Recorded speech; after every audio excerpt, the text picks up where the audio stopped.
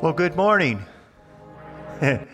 Thanks for checking in. Those of you online, good morning. Glad to have you with us. You may not be watching in the morning, but you're watching, so thank you. Hey, I use kind of a grid sometimes just to simplify my life.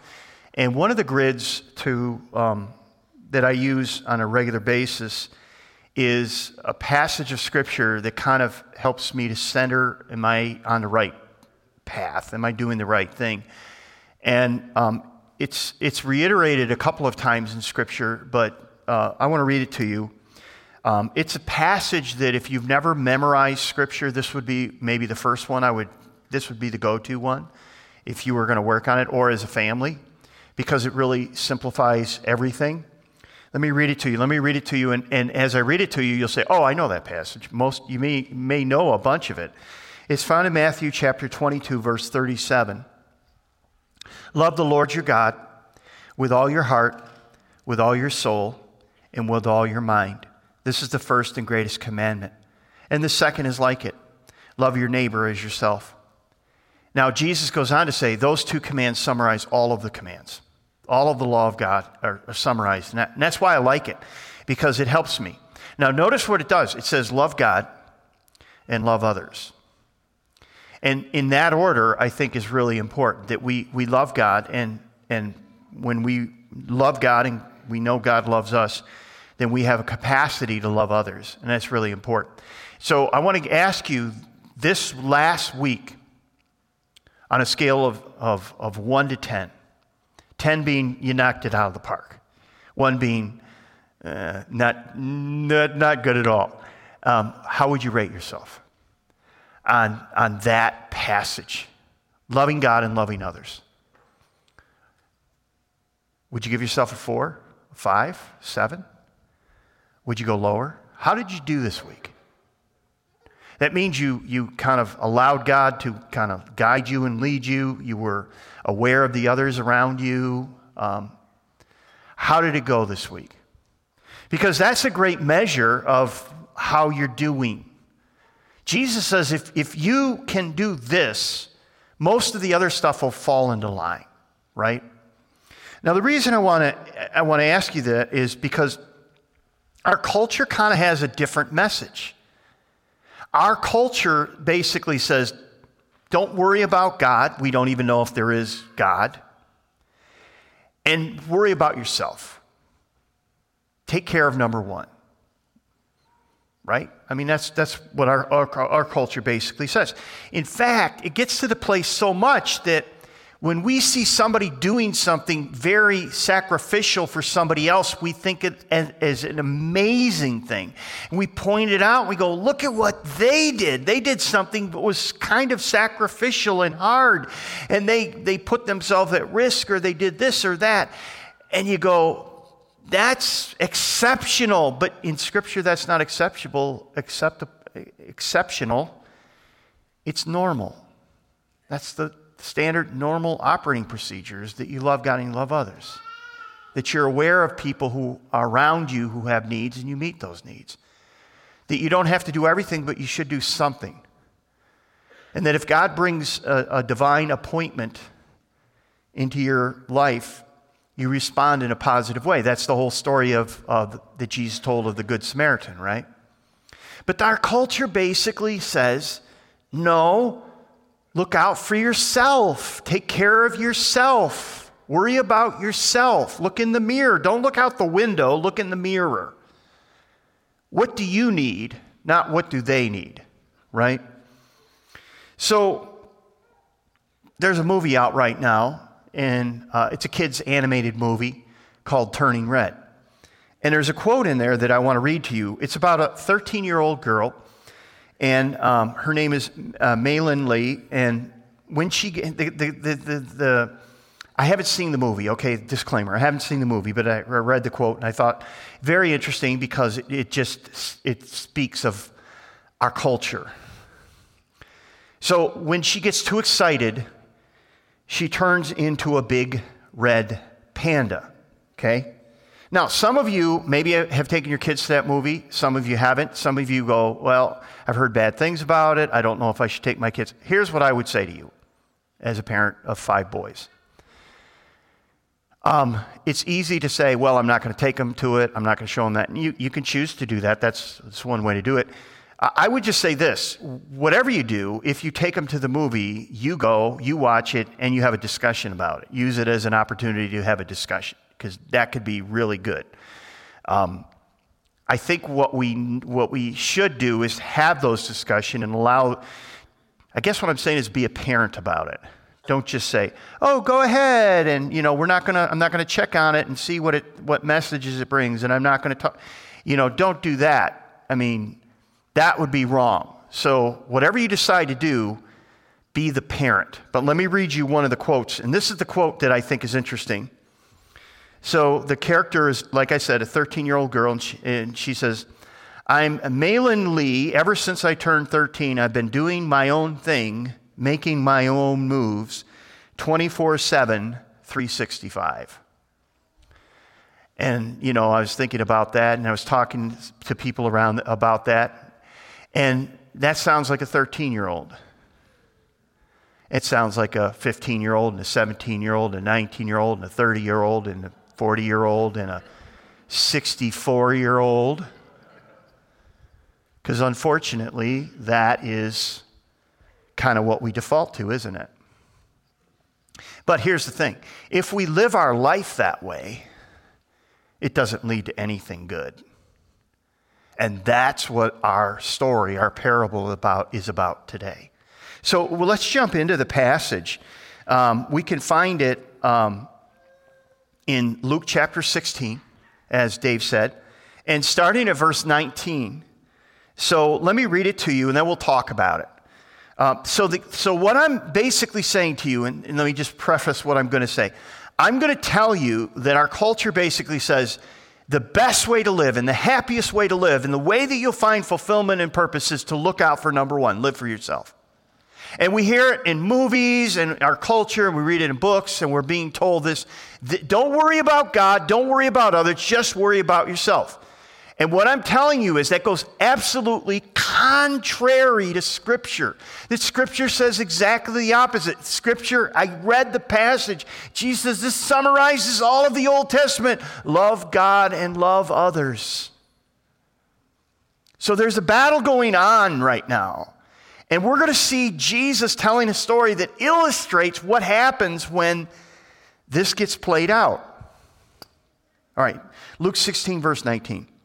There was a rich man who was dressed in purple and fine linen and lived in luxury every day. At his gate was laid a beggar named Lazarus. He was covered with sores, longing to eat what fell from the rich man's table. Even the dogs came and licked his sores. The time came when the beggar died, and the angels carried him to Abraham's side. The rich man also died and was buried. In Hades, where he was in torment, he looked up and saw Abraham far off, with Lazarus by his side. So he called to him, "Father Abraham, have pity on me. Send Lazarus to dip the tip of his finger into the water and cool my tongue, because I am in agony in this fire." But Abraham replied, "Son, remember that in your lifetime you received your good things, while Lazarus received bad things. But now he is comforted here, and you are in agony. And besides this, between us and you is a great chasm. A great chasm has been set in place, so that those who want to go from here to there cannot, nor can anyone pass over from there to us." He answered, "Then I beg you, Father, send Lazarus to my family, for I have 5 brothers. Let him warn them, so that they will not also come to this place of torment." Abraham replied, "They have Moses and the prophets. Let them listen to them." "No, Father Abraham," he said, "but if somebody from the dead goes to them, they will repent." He said to him, "If they do not listen to Moses and the prophets, they will not be convinced, even if someone rises from the dead." Now, what are some things that we see here? Number one, we see that the rich man is very rich. The color purple is mentioned, which is the idea of royalty, the idea of wealth. And so this man he's really wealthy. He's exceedingly wealthy. He's got fine dining. Lazarus, on the other hand, had to be carried to this man's gate every day. He's set before the gate. And so, by the way, it's interesting that the rich man knows Lazarus by name, but has never helped him. Never given him the crumbs off his table. Never helped him at all. He has more than enough resources, but he hasn't chosen to do anything to help Lazarus. Lazarus, on the other hand, is set by the gate. He's laying there every day. He's in a difficult situation. He has sores all over his body. He has nothing. So there's a contrast. In that day, let me just go a little further. So Lazarus is there. The rich man knows he's by his gate. He's carried there every day, probably by friends, hoping to get some help, some assistance by the rich man. He gets nothing. The rich man has all of these resources. He releases none of them. He does nothing to help. Nothing to help. Okay? Lazarus is laying there, and it says he's so, decrepit and sick and unhealthy that he's laying there with all these open sores, and dogs are coming and licking his wounds. That's how bad it is for him. I mean, it's a neon sign that says help that the rich man walks by every day, and he does nothing, right? Now, my grandpa Sawinski would say, and he came from Poland, and he often told us that when we had sores, let the dogs lick them because it'll help heal them. And I'm not a doctor, and I don't know if there's any truth to that, or some of you are going, what? That seems like the really wrong thing to do. But my grandpa Sawinski used to swear that dogs licking wounds would make them heal quicker. So there you go. And I don't know why I told you that. Some of you are going to go home and say, come on, Alfie. Who knows? Now, what do we know about the rich? In that day, people thought, the common belief was that if you were rich, if you had a lot of money, God liked you. You had God's favor. Good. You were blessed by God, and you must have done something right. If you were like Lazarus, you did something wrong. You deserved it. I mean, that's the whole book of Job, really. When you read about the book of Job, his friends come and say, Job, the reason you're suffering is you ticked God off. You must have done something, because God doesn't just do this to people. People aren't like you don't suffer unless you did something to deserve it. So people would have looked at the rich man and they would have said, oh, honored by God, good guy. They would have looked at Lazarus and say, well, he did something. He or his parents did something. There you go. Interesting. Did you catch the dialogue between the rich man and Abraham? He's basically still ordering Lazarus around, right? He's in torment. And he goes, hey, send Lazarus to serve me some water because I'm so thirsty right now.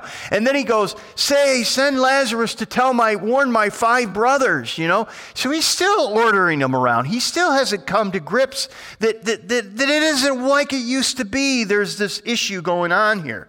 So there's a lot going on here. He knows him by name, but he did nothing to ease his suffering. But now he expects Lazarus to still serve him, right? I mean, this is how messed up it is. Now, the other interesting thing the passage says that I want to touch on for a minute, it's Abraham. So the rich man basically says, we need to do this. And Abraham says, it's not possible. There's a gulf that can't happen. This is not going to happen. And, so you have this whole gulf thing. There's a gulf between us. It's not permitted. And that's interesting because there's a bunch of people today in our culture that want to know. They want to speak to the dead. They want to speak to people who are gone, maybe family members or friends. They want to know, and many times people say to me, I just want to know if they're okay. I want to know if they, are they still mad at me or whatever. And so people carry this burden, and they go to psychics and they go to mediums because they want to know, are they at rest? Are they mad at me? Do they, what is it they want me to know? Or where did they hide the money? Or something like that, That's wrong, but anyway. So I want to answer the question because people have asked me this question over the years, and I've never taken time, though I did a blog this week on it. Should a Christian visit a psychic? Should a Christian visit a psychic? Now, I just want to read you, and I've got a bunch of passages, and I spend about 8 minutes talking about it on a video, but I'm just going to take a few passages because I want to answer that question. Really, should anyone? But I'm going to talk mainly to Christians here. So a passage from 1 Chronicles, it's very telling. It's going to talk about King Saul. And look at what it says. This is 1 Chronicles 10, verse 13. Saul died because he was unfaithful to the Lord. He did not keep the word of the Lord and even consulted a medium for guidance. This is not a good thing. In the context, this is not a good thing. He's not saying, well, he did this and that was a good thing. It says, and he even consulted a medium for guidance and did not inquire of the Lord. So the Lord put him to death and turned the kingdom over to David, son of Jesse. This is not a good thing. Okay? So this is the Old Testament. Clearly, Saul is not, it says, it didn't just say he was a bad king and he did wrong. It says, and he even did this. It's like, this is not good. Okay? Let me give you another one. So a while ago, we were going through the book of Acts. And there's this strange story in the book of Acts where Paul is walking around town and there's this young girl and she's saying these things about Paul and his comrades, Luke and the others that are around. They're talking. She's talking and she's saying things. Now, this is a very telling passage and it's a very interesting passage. Because I actually came across a site where a pastor said, I'm a psychic. And I have this ability and this power within me to predict and to, do stuff. And I thought about this passage and I thought, well, that's interesting. And let me read it to you. It's Acts 16, verse 16. You might want to write that down just to reference it later on. So Luke is giving the account. Listen to what happens because there's two interesting observations I want to make. He says this, Luke says this, once when we were going to the place of prayer, we were met by a female slave who had a spirit by which she predicted the future. She earned a great deal of money for her owners by fortune telling. Okay? So you get the picture. It's a young girl, she's a slave, she tells fortunes, she earns money, not for herself, but for her owners. Okay, she's a slave. Now, she followed Paul and the rest of us shouting, these men are servants of the Most High God who are telling you the way to be saved. What? Is she lying? No, she's not lying. She's telling the truth. I don't think you could come up with a more concise message of what Paul was doing. So what does Paul do? Let me read that one more time. She followed Paul and the rest of us, shouting, these men are servants of the Most High God who are telling you the way to be saved. She kept this up for many days. Now this is, to me, kind of funny, and it shows that Paul was human. Finally, Paul became so annoyed that he turned around and said to the spirit, in the name of Jesus Christ, I command you to come out of her. At that moment, the spirit left her. He finally got fed up with her saying this over and over and over. And he turned and he cast the spirit out. Now here's the two things I want you to see from this. Number one, this spirit was telling something was absolutely true. Right? Absolutely true. But this spirit, Paul said, he cast it out.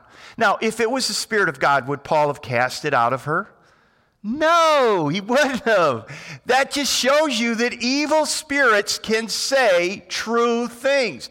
And what I always ask people when they want to go to a psychic or they want to go to a medium is, How do you know, number one, whether the person is a charlatan? They've done research through Facebook and other things. They've researched your life. They're pretty sharp, and they figured it out, and they know how to ask leading questions. So they don't have the Spirit, but they're very good at manipulation and reading and doing things, and they know how to. They're just lying to you. Or they do have a spirit. And the Spirit can say true things. But it's not a spirit of God.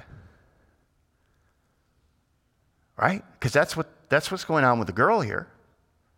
The point that the summary is 2 Corinthians 11:14, where Paul says Satan disguises himself as an angel of light.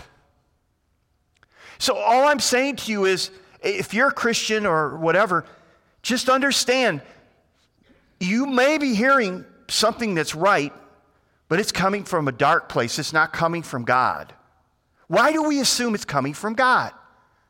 When he says, don't go to mediums, don't go to psychics, why do we assume that it's coming from God? This little girl was demon-possessed.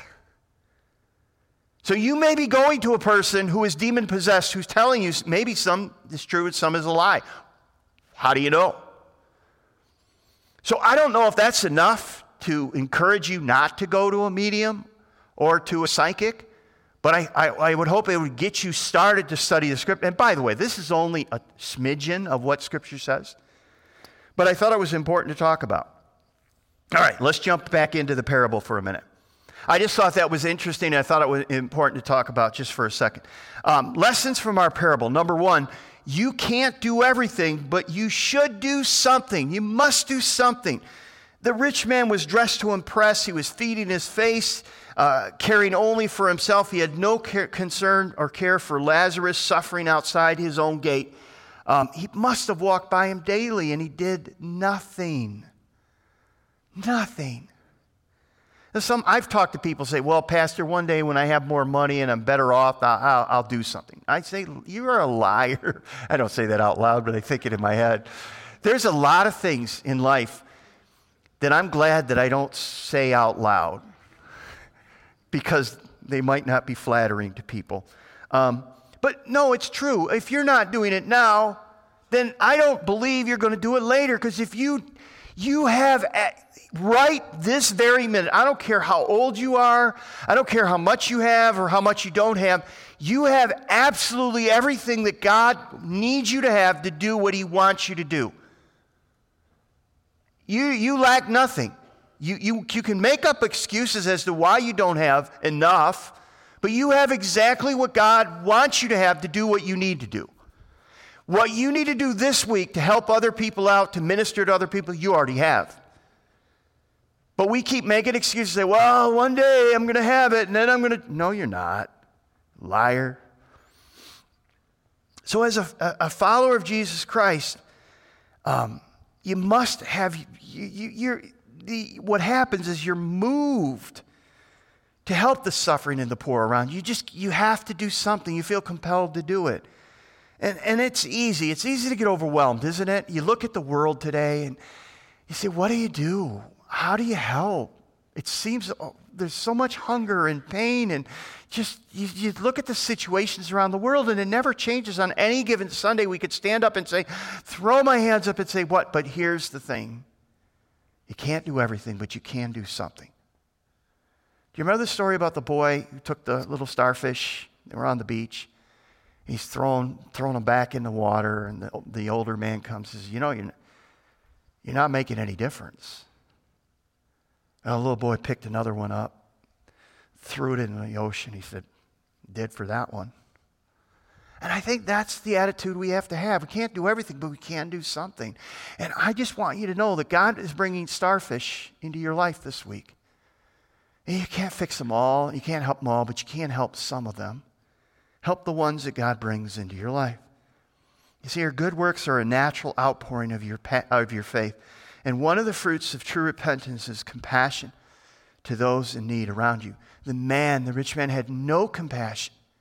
He had more resources than he could ever spend in his lifetime. And yet he wouldn't give a crumb from his table to this poor suffering man outside his gate. James says, someone will say, you have faith, I have deeds. Show me your faith without your deeds, and I will show you my faith by my deeds. Your deeds don't save you, but they show that you have faith. If you don't have faith, you probably don't have deeds. All right, here's the second thing. You can't see what you're not seeking, okay? You can't see what you're not seeking. So the rich man wanted someone to warn his brothers. And here's what we have to understand, that our blindness goes beyond our eyes. It's a heart issue. We don't naturally seek God. That's the problem. And so the rich man asked to have Lazarus go and to warn his brother. He was told, well, if they don't listen to Moses and the prophets, now Moses and the prophets just means it's cover to cover, if they don't listen to the Old Testament teachings, neither will they believe it if somebody is raised from the dead. Now, how do we know that? How do we know that so Abraham is essentially saying to the rich man, he's saying, even if Lazarus was raised, even if Lazarus went to your 5 brothers, even if he said, hey, your brother wanted me to come and warn you, and I was dead, now I'm alive, now you've been warned. He says, even if that happened, they wouldn't believe. They wouldn't believe. Well, how do we know? How do we know that's true? Well, there's an interesting story. This is an interesting fact about all of the stories, the parables of Jesus. Did you know that there's only one person named in all of the parables of Jesus? There's a farmer, there's a rich man who had barns. There's a rich man in this one, right? There's the Samaritan, right? There's the priest and the Levite. There's the guy that gets beat up on the side of the road. I mean, we can go through all the different parables, but no one is named. Only in this parable do we have a name. And what's his name? Lazarus. It's the only one of all the parables where Jesus gives a name. Now, why is that? I think there's a point to it. I think it's a very interesting point. So let me develop it just for a minute. So we know that Jesus had friends. And he had 3 really good friends. A brother and 2 sisters. Mary and Martha, and their brother whose name was Lazarus, right? And so one day, Jesus is going about his business, and he's told, hey, your friend, Lazarus, is deathly sick. I mean, he's on his deathbed. It's bad. And so Jesus, the disciples think, well, let's go. And Jesus says, no, I got to wait. We got to wait a couple days. He's not dead yet. What? What are you talking about? And so they wait, and he gets word that he's dead. And so Jesus says, okay, now it's time to go. And I'm sure the disciples are going, what is going on here, right? And so finally Jesus goes, and he meets one of the sisters, and they basically say the same thing. If you had been here, he wouldn't have died. The second sister comes, if you had been here, he wouldn't have died. And it says, it's the shortest, one of the shortest verses in the Bible, Jesus wept. He comes to the tomb, and he weeps, right? And then he says, Lazarus, come out. Lazarus comes out, and he's resurrected. And he says, take off the grave clothes. And he takes off the grave clothes, and there's Lazarus, and he's alive, right? Okay, there's a dead guy that just rose from the dead. Now, what happens to Lazarus after his resurrection? Well, we can see, because we actually have an account of what happened to Lazarus after he was raised. John chapter 12, verse 9.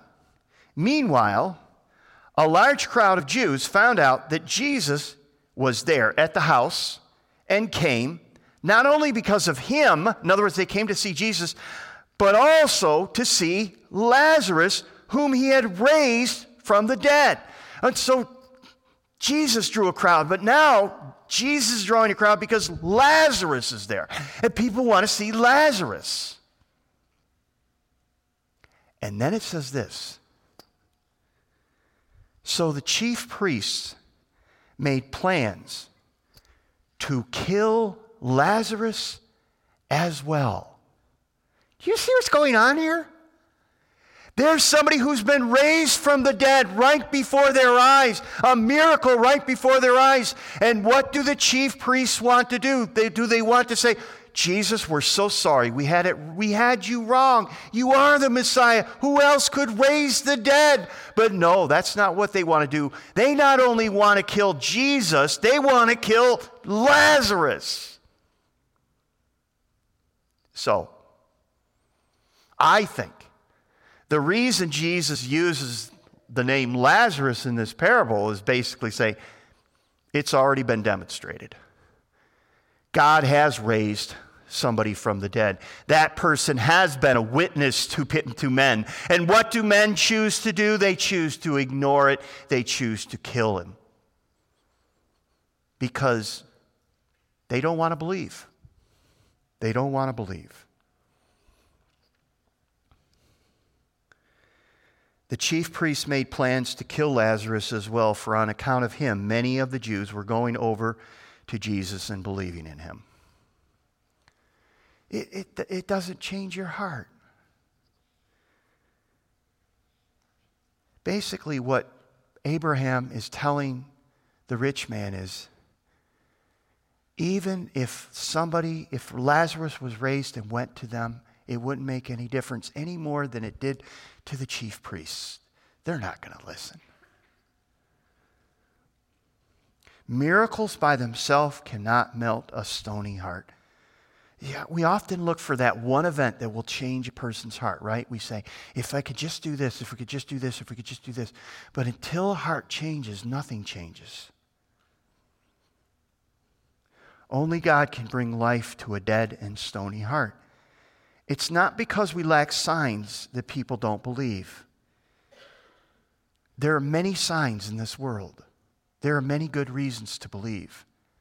But people reject them all the time. I find it interesting that even in hell, the rich man fails to repent. Right? What's he doing in hell? He's barking off orders for Lazarus. Lazarus, give me some water. Lazarus, go warn my... he still thinks he's in charge. He still thinks he's the boss. He still thinks he has his position. But the parable shows us that the fear of hell will never change your heart. The rich man never came to terms with his own sin. In fact, the rich man's logic is this, and this is the rich man's logic. If I had been warned, I would have repented. No, you wouldn't have, but that's what you were going to say. His logic is, if I had been warned, I would have repented. So therefore, go warn my brothers so they don't share the same fate as me. That's essentially what's going on here. He assumed that God's plan wasn't fair.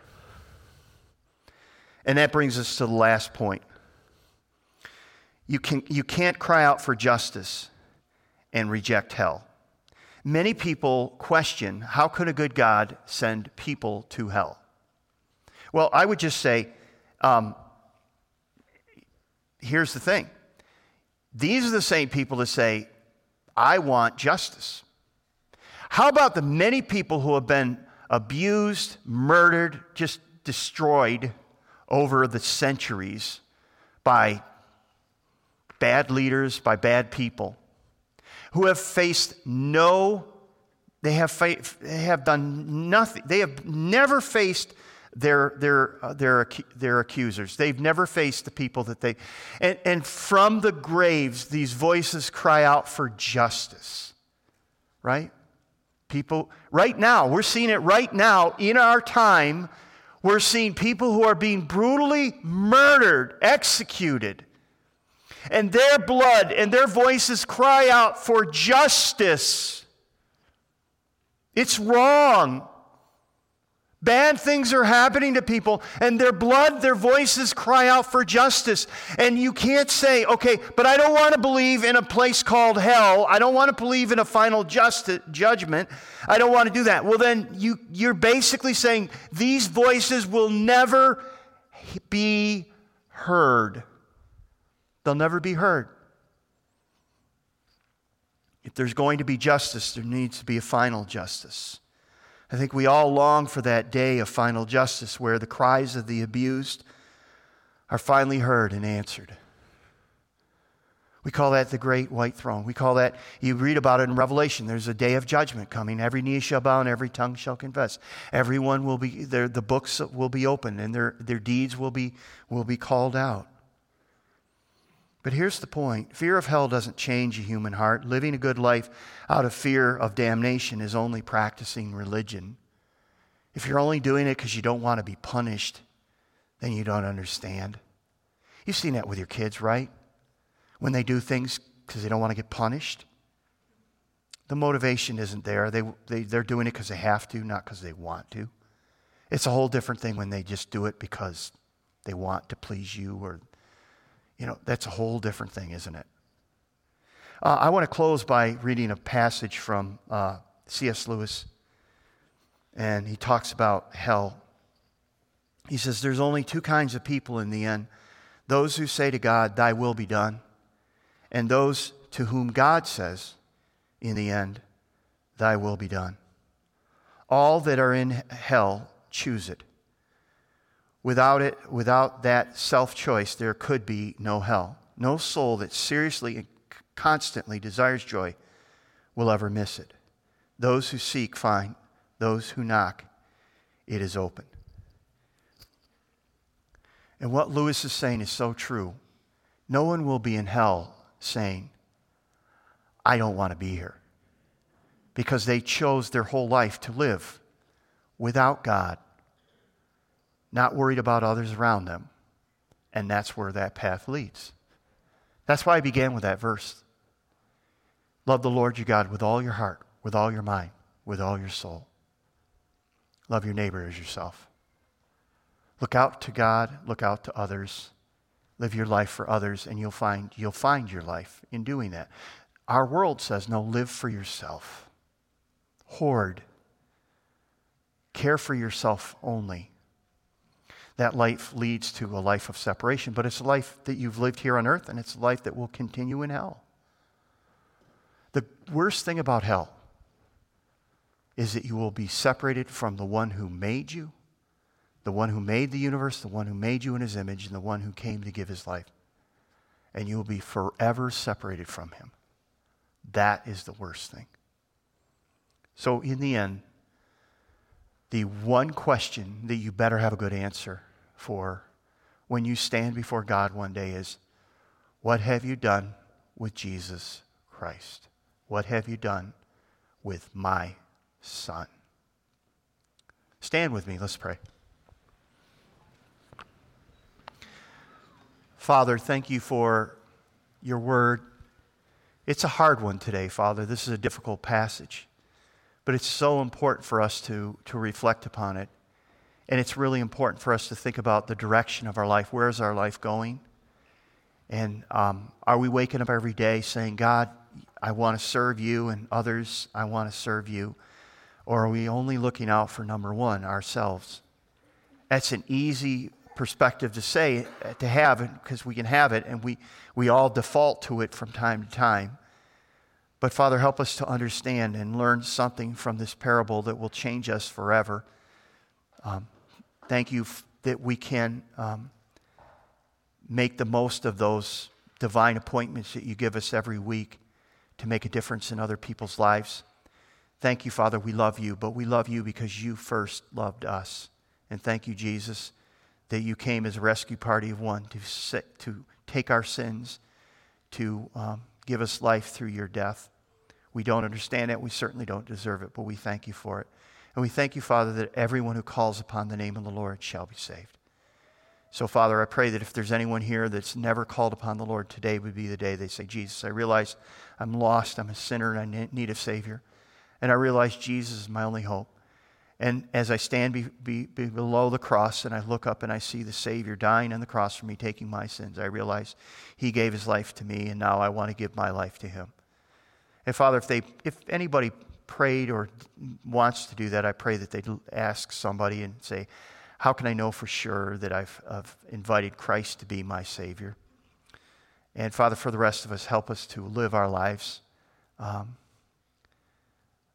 according to the two great commands, loving God and loving others. We ask this in Jesus' name.